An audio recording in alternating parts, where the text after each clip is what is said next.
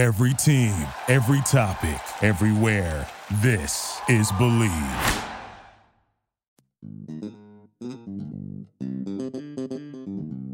Support for the ISO is brought to you by Manscaped. Yep, that's right, Manscaped, the best in men's below-the-waist grooming. Manscaped offers precision-engineered tools for your family jewels.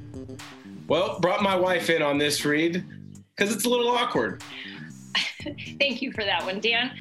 I actually think that this is something people probably have issues with and aren't exactly sure where to turn. And that's why Manscaped has redesigned the electric trimmer. The Manscaped engineering team spent 18 months perfecting the greatest ball hair trimmer ever created and just released a new and improved Lawnmower 3.0. Now you might think, is this something I need? Have I ever had an incident when I probably could have used a Manscaped? Dan, I don't necessarily know that this is something you've ever had an issue with, but that doesn't mean that it doesn't exist. Well, here you go, folks.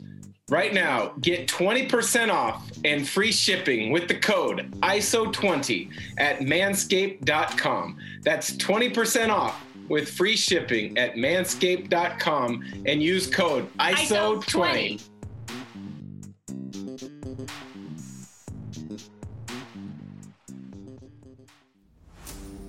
The ISO with Dan Dickow and SB Live Sports, brought to you by the Believe Podcast Network, the #1 podcast network for professionals.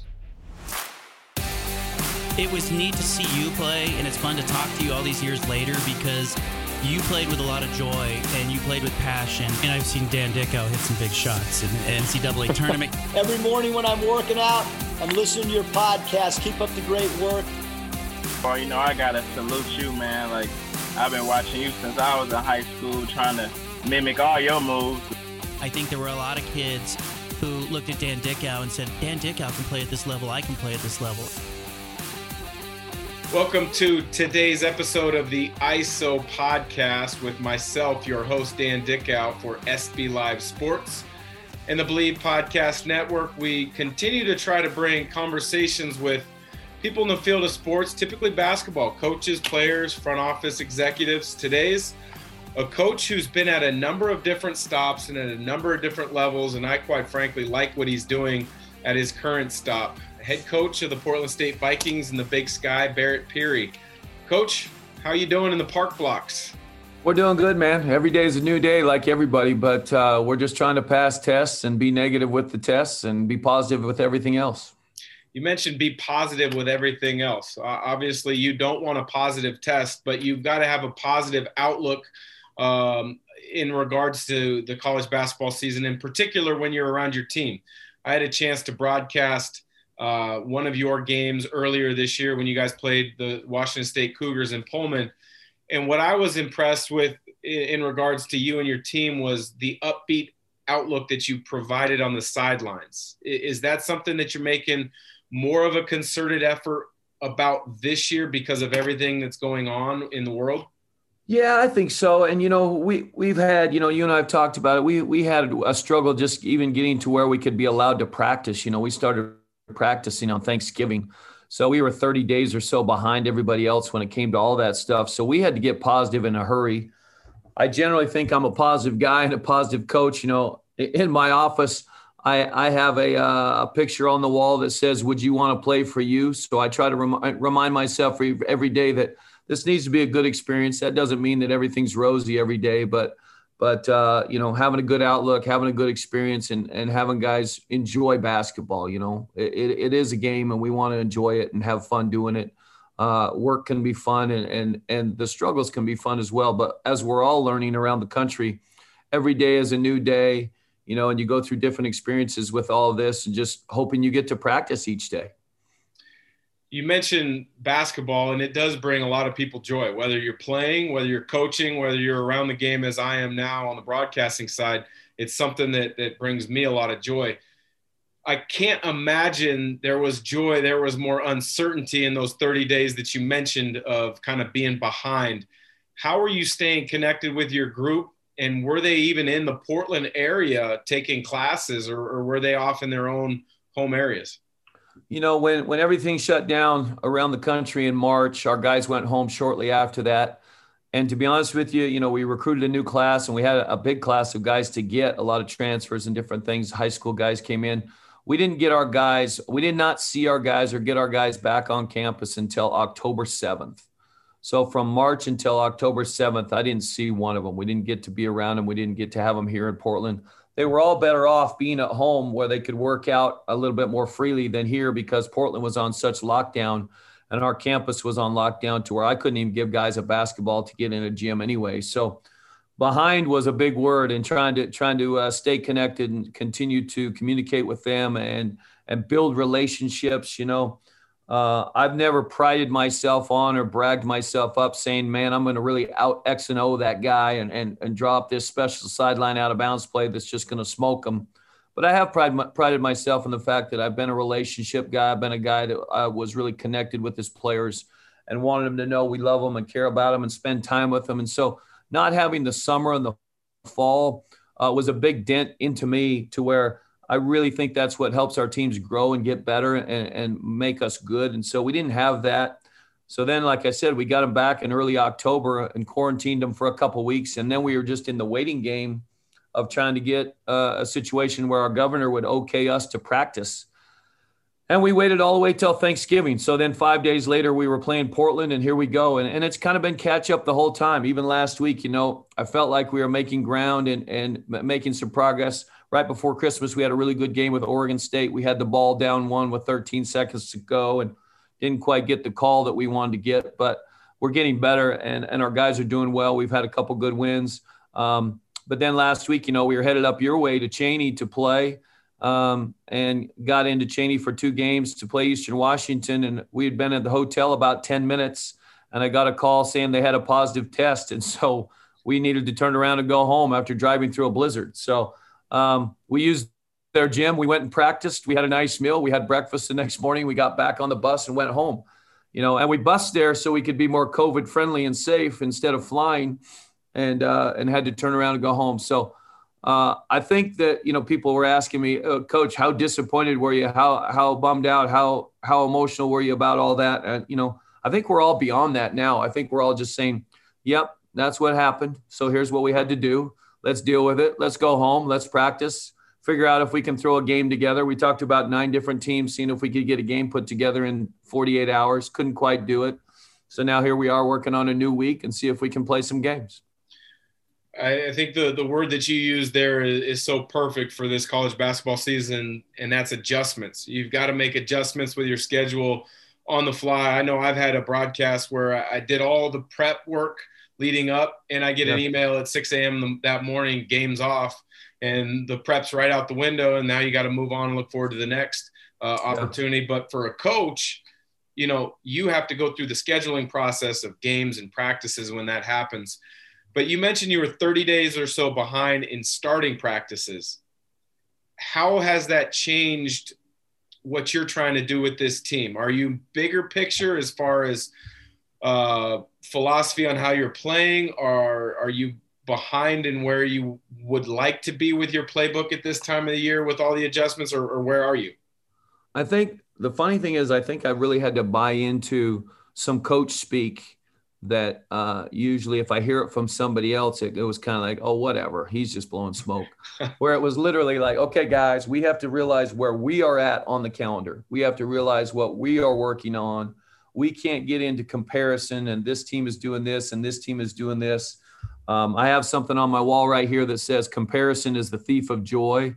And never before have I been concentrating on that more than now, simply because if you try to compare right now what certain teams are doing or getting to do is a big deal. Like we sat there all summer and all fall watching teams get to practice, or like, our first day of practice was opening day of college basketball. We were watching teams play and we were getting ready for practice. So we had to throw all that out the window. Yeah, we've had to look big picture for sure and understand where we're at on our calendar. Our calendar is a big word that we're using right now. Let's worry about us and our calendar. We didn't change anything we've done as far as how we're playing or what we're doing. We just wanted to implement it as well as we could. I never could have imagined, you just don't realize all the stuff you get done in June and July and August and September and October that you just take for granted. And I never imagined it would be this challenging, but we do have a good group, and a group that I think as long as we get to keep playing and keep practicing, we'll be good when it's time. And they've shown that. You know, I've always felt like the best players embrace and love the challenge of practices. And when you're so far behind going into those early season practices like you guys were, did you have the sense that you had players that were attacking practices like a game approach?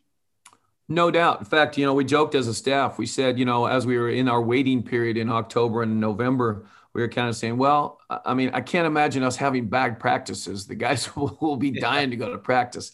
We haven't had bad practices. They've been very spirited and great effort, and the guys have had great attitudes. And we really have had to do some of those things that, would sound corny, where we just say, hey, thankful to get to practice today. Something that you and I would have laughed about a year ago at this time, just saying, thankful, get to practice. I mean, what are you talking about, BP? That's stupid. But every day, yeah, you're thankful. We've got weights here in a couple hours, and then we're going to test in the middle. And if we pass the test, we get to practice today. And that's how everybody's living. And so that's where we're at. But we have a good group. We have a good, talented group that I'm excited about. I'm always interested in hearing from coaches about why they got into coaching. Many times, and I don't mean this as a slight to many former players, but, guys have been around it for so long. It's the easy thing to do. And what was your path getting into coaching? Was that your passion? Was there a coach that really kind of pulled you aside when you were growing up and said, hey, I think you could be really good at this. I want to help you learn the trade. I want to work on your craft with you. No, I was kind of the opposite. I was a guy, I always looked up to my coaches. My coaches were always my favorite in school, in junior high and high school. I always looked up to those guys. I played basketball, football, and baseball, and was in a small town and played sports with all my buddies. Went to play college basketball, played at Southern Utah, and all through school, I was studying communications, and I was dead set. I was going to be the next Jim Nance. I was going to graduate from Southern Utah and go to Arizona State to broadcasting school. What's that? You're going to come after my job. I was going to come after your job. And so, I had about a half a year left to graduate. And after my senior year, and I asked Coach Evans, I was playing at Southern Utah. I asked Coach Evans, I said, can I be a grad assistant while I finish up, just to have something to do? And, I was working like in the PE gym, handing out T-shirts and this and that, and doing laundry, and then just finishing my degree.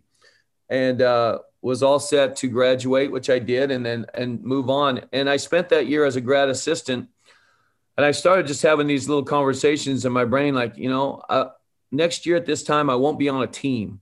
Next year at this time, I won't have my hand in the huddle. Next year at this time, I won't get free T-shirts or tennis shoes. That's going to be really, really weird. And, like when you grow up in it and you're on a team your whole life, it really would be a shock to your system. So I kind of changed my path like almost overnight, where I was like, you know what, I think I'm going to try this coaching thing. And I graduated, and the rest was kind of history. 26 years later, I got a job at Snow College as an assistant, working for $12,000 a year. And I was the summer programs director and assistant basketball coach. And that was the beginning 26 years ago. So it was never my dream, but then I realized that this is who I am and what I do. And I didn't ever want to not be on a team. Well, the times that we've had a chance to talk, I can sense and hear the passion for the game that you have. And every player in their playing career has a different route. Every coach has a different route. You've had a unique route in the fact that you've been a head coach and had tremendous success at the junior college level, but at the national junior college level, you've been a part of some Power 5 schools as assistant coaches, and now you're leading your own program in the Big Sky. Tell us really quickly about some of the differences of those challenges. Yeah, every place is different. I've been fortunate to work for a lot of good guys and learn and grow. And like everybody in every field or every job that they have, you take things that you like from people and kind of incorporate them in what you want to do. Herb Sendek, a lifelong head coach that's been many places, been very, very successful. He's a daily CEO. As I worked for Herb at Arizona State and then Santa Clara before here, He's a guy that runs the ship and is a daily CEO of everything that's going on, a natural leader of the business. Jim Boylan at Utah, just recently was a head coach to Chicago Bulls. I worked for him at Utah. He was tremendous at teaching and breaking the game down and studying. He taught me how to study better. He taught me how to look for things, the game within the game that we could look at and practice and work on, little drills and different things that we could prepare for a team and try to beat them. And his passion was really, really good. I played for and worked for Bill Evans at Southern Utah, when I was much, much younger. And, kids wanted to run through a wall for him. He had relationships with them and they would kill for him. They'd fight for him. And so I think you take things from everybody and you try to incorporate them and be you. But the best advice that I got from Coach Evans years ago when I got my first head job at CSI was, just be you. Don't try to be anybody else but you. And I think that's very important for all coaches. We all look up to people. We all idolize people. Man, I'd like to look like him on the sidelines and act like him. You can only be yourself. And if it's not you, if you're not acting like you, it's not authentic and you won't even feel comfortable in your own skin. So I think that I've just been taught by a lot of good guys, and then you take what you like and you use them and get better at it. Of all the coaches that you've kind of come up in as part of their staffs or been around, is there one coach that you find yourself gravitating to as far as your own style of play and how you want Portland State to look on the floor? Yeah, all the guys that I've worked for, when they see our style of play, they hate it. They're like, I can't believe you play like that. So, because we press and run and try to have it pretty chaotic and a little bit of a method to our madness, of course. But obviously, no matter how you play, you have to work on it every single day and get good at what you do. But none of my mentors love the way we play. If Herb Sendek or Jim Boylan or Coach Evans or Jeff Reinert or some of these guys had to spend time coaching on my staff, they'd be like, I don't believe in this. Let's get out of here. So, I think the biggest thing is to be yourself, and do things that you believe in and do things that you think kids can excel at. And, it's really important for me that kids not only enjoy the process and the experience, but are passionate about it, that they believe in it. And I want kids to feel bulletproof. I want kids to feel very confident when they play for us in our style of play and what we do. Not just have talented guys that we run out there, but guys that really believe in what we're doing and believe in themselves. Having been involved with two of the really good national level junior college programs, College of Southern Idaho, and I believe it was Snow College. Indian Hills. I'm sorry, Coach. Yeah. How to recruit and evaluate those levels. Is that something that you are trying to bring to Portland State? I think every place is different with what you're looking at, what you're trying to get. I'm thankful the fact that I've been at different levels because I think that the relationships have helped me with recruiting, but also, recruiting guys from different parts of the country. All those experiences go into what you are today. Those two places that I was at, those are top 5, top 10 programs that, if you don't win 30 games, at the end of the year, kind of like your alma mater at Gonzaga, if they don't go to the Final Four this year, Coach Few had a bad year. But if you don't win 30 games and make a run at a national title, they kind of said, well, that's a bummer year, Coach. And so I liked the fact that those places were basketball places, and it was really every single day people were on it basketball-wise, and they really, really cared. All the little things about running a program, those were great learning experiences for me to get to this point here. But all those learning experiences that you go into, being assistant coach at Utah and Arizona State and Santa Clara and places like that, those were all growth spots for me and opportunities to learn. You're now head coach at Portland State. You're in your 4th year. Your city in Portland is much different than a lot of big sky schools. You're not a true college town where you're the only game in town. How do you use that to your advantage in recruiting and then when you have the guys on campus? Well, I think our city well, but I think our city is different than a lot of places in our league. And so I think it's an advantage for us. Portland's fantastic. Guys have great visits when they come here. Guys love living here, with the Blazers and Nike and the city. And then I think that one of the biggest game changers for us is after year one for me. We played off campus at Lewis and Clark my whole first year, waiting for our arena to be finished, and having our new arena, having a real facility right here on campus at the top of the park blocks that we can really show off and be proud of. That's been a big deal for us. We have a great place to play now. I think many guys before me over the years, and you've been in that old place, or you were in that old place, wasn't real impressive, wasn't something that people wanted to come and show off. There was a lot of other great things, but that wasn't one of them. So now we think we have another great piece to the puzzle that really helps us, and it's shown in our recruiting. I like where we're at that way, but Portland's a great sell, and kids, especially kids from other cities, it's a real comfortable transition because it's not an overwhelming big city, but it's a nice city that guys can come and be comfortable with. Absolutely. Now I want you to put your basketball fan hat on for a second. Okay. When you're watching the NBA game right now, is there a certain player that you maybe share your affinity for to your program? And then is there a team that you want your staff to kind of really dive into and watch what that organization is doing? I really was into studying the Jazz offensively last year. I studied the Jazz and the Blazers. I thought they ran really good actions, and there's some stuff that I really enjoyed for our team and trying to do.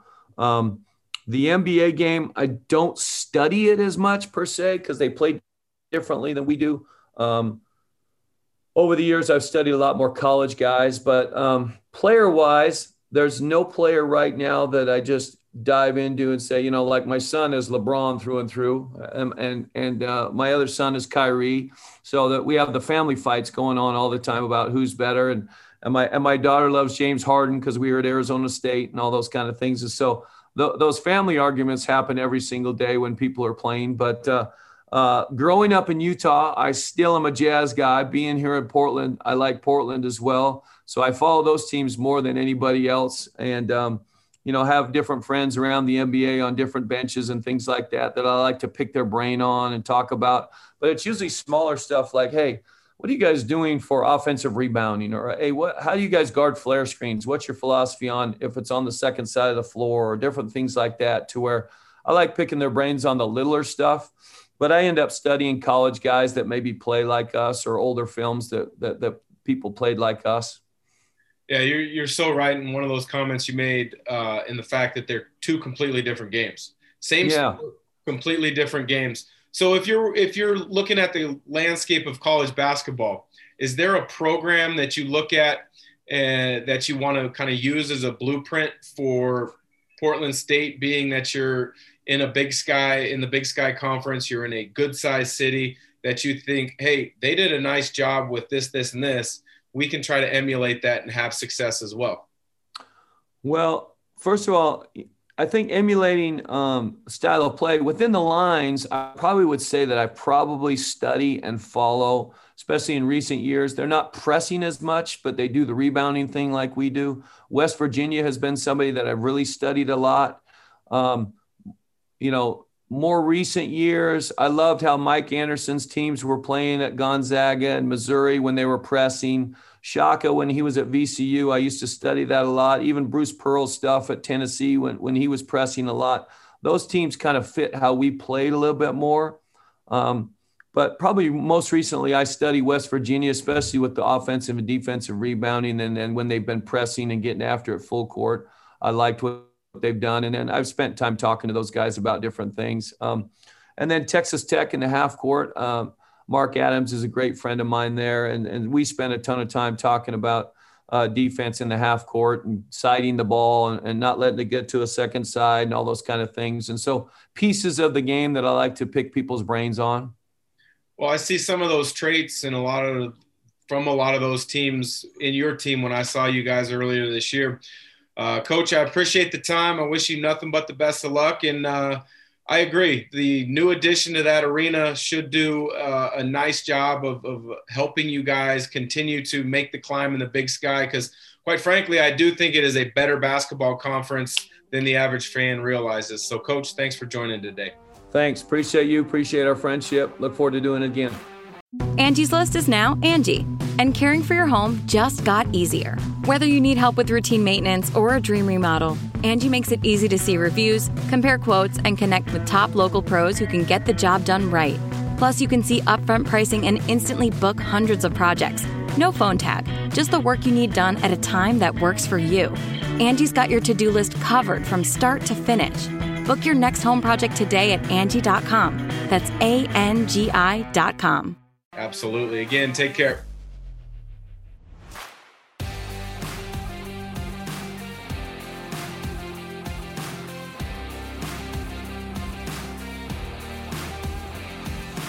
The ISO with Dan Dickow and SB Live Sports, brought to you by the Believe Podcast Network, the #1 podcast network for professionals.